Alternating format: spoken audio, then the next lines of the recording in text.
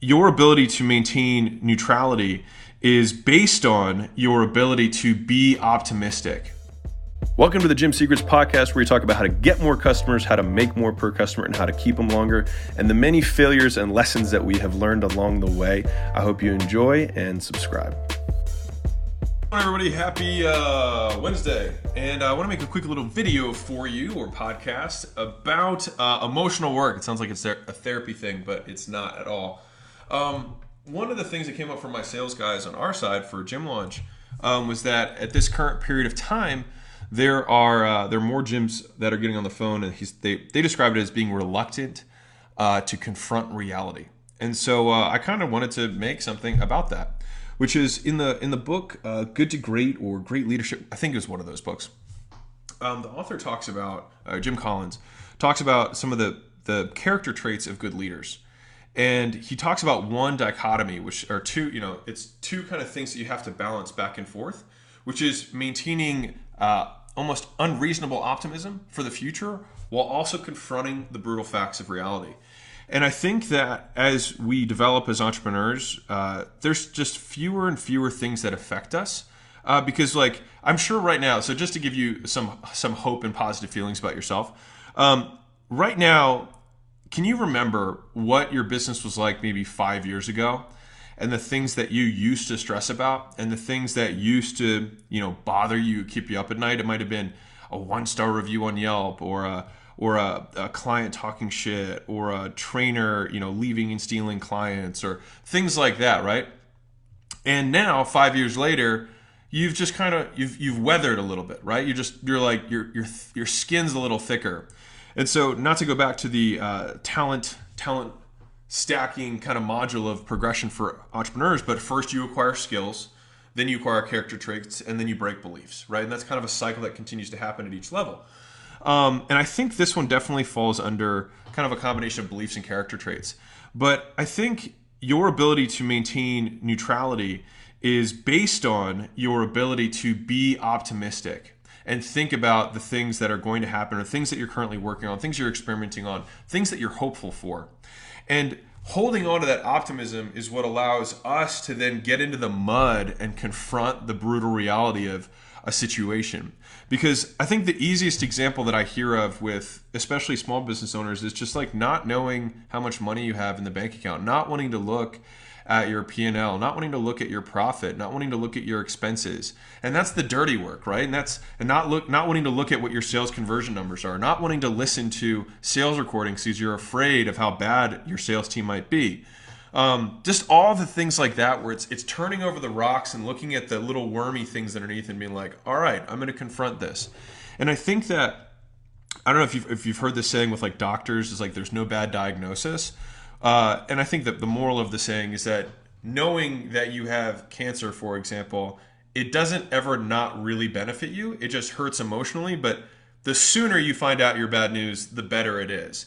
And so we have to rewire our brains to start loving bad news and trying to frame them as, instead of problems, as really opportunities to come up with solutions. And I think the best entrepreneurs, at least the ones that I aspire to be like, thrive under pressure and thrive in new and unfamiliar environments. And to be really honest with you, I think part of the reason that Layla asked me to make this is that I've actually never been more calm, and I've never been happier. I can't remember a time more recently that I've been happier than I am right now than during this whole COVID mess. And I think it's beautiful because it forces you to just focus on the only things that matter, and everything else just becomes extraneous. And you get to have big, new, challenging problems that come up. And so you get to really flex your entrepreneurial muscles, which is fun and exciting for entrepreneurs. If you have employees, then you should understand that they definitely aren't comfortable like you are in change. But we are, though, because we're made from this cloth. And that's what got us into this business to begin with, is because we love the risk. We love the change. We love to be to a certain extent, we love the gamble. And I think that's ultimately what business is in a large thing, is just kind of betting on you and betting on your skill set. And it's like a poker game with an infinite board. Anyways, I won't get into it, but I love it. And so all that to say, it's maintaining the dichotomy of being persistently and almost unreasonably optimistic with the ability to confront brutal facts, and they go hand in hand. And so if you have somebody on your team who is constantly talking negative, it's difficult for them to even see anything positive, and then they end up sabotaging themselves. But you yourself have to think, or at least for me, you have to catch your own thoughts around that stuff. I don't really feel like I have them that much anymore, if I'm being really truthful with you, like the negative thoughts around that stuff, because I love the stuff that we have going on.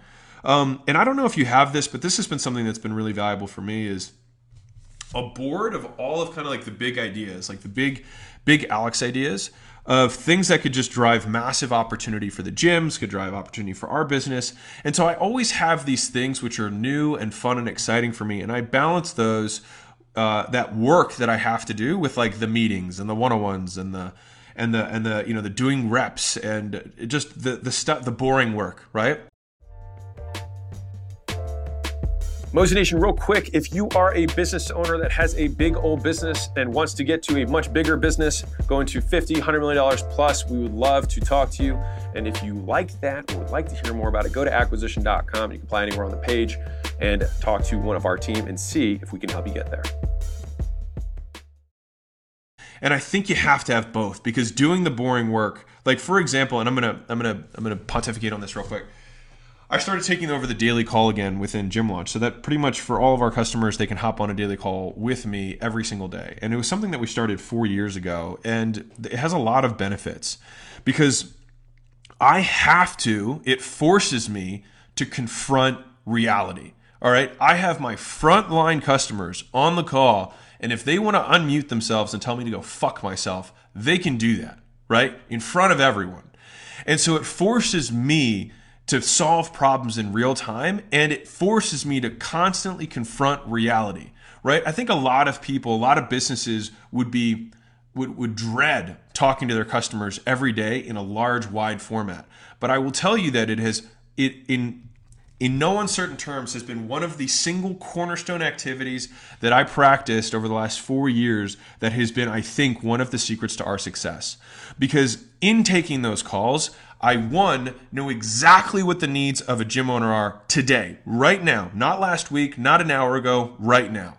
Two, I know the intimate pains that they are struggling right now, which allows me to improve my product at such a faster rate than anyone else does, because I can also test things on a daily basis. Have 5 guys try one thing, 5 guys try another, report back tomorrow, rather than having to go all the way down through the chain of command, communicate to them all the way back up, and have that whole process take a month or 6 weeks. And so the reason I think that Gym Launch has been able to consistently stay on top of an industry that typically very much cycles through, quote, gurus, right? And it's been because we've been able to innovate solutions at a faster rate, and we've been able to distribute those innovations across our community at a faster and more effective rate, number one. And two, we are better able to communicate with our customers, right? And prospective customers, because we understand their pains. Now, why? Because we talk to them every single day. And if our product doesn't work, we know if there's a process that needs to change, like it used to be like this and now it has to be like this, we know. And we find out before the 6-month lag time that it would take most entrepreneurs to see a huge spike in churn that then gets them wondering, I wonder what this is, right? And so from a tactical standpoint, how to use those two things together, the unreasonable optimism with the confrontation of brutal facts is one. With the unreasonable optimism, have your list of, or at least for me that works, is having the list of big ideas that I'm working on and pushing forward. And then on the flip side, being able to confront the brutal facts of reality, which in one term can be knowing the numbers of your business, which if you don't, obviously you should do that. But then also understanding that you need to hop on, you need to be with the front lines and kiss, is it shake hands and kiss babies? Not because you need to value your time. Well, my time's worth more than that.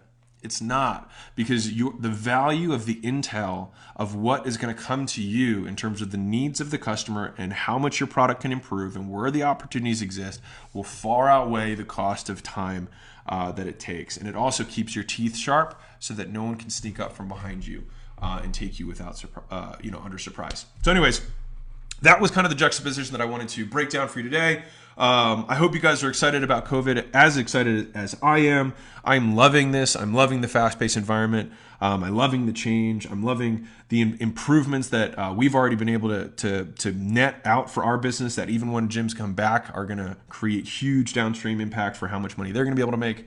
And so I'm just very, very hopeful for what is to come, even though I think that many, many, many people will go out of business. And I think many gyms will open back up and then only to reclose 90 days later because they go out of business. I think that's very real. But anyways, I hope you have an amazing day. I hope you crush your goals, and I hope this was of some way valuable to you, hopefully, and otherwise, lots of love, and I'll catch you guys on the flip side. Bye.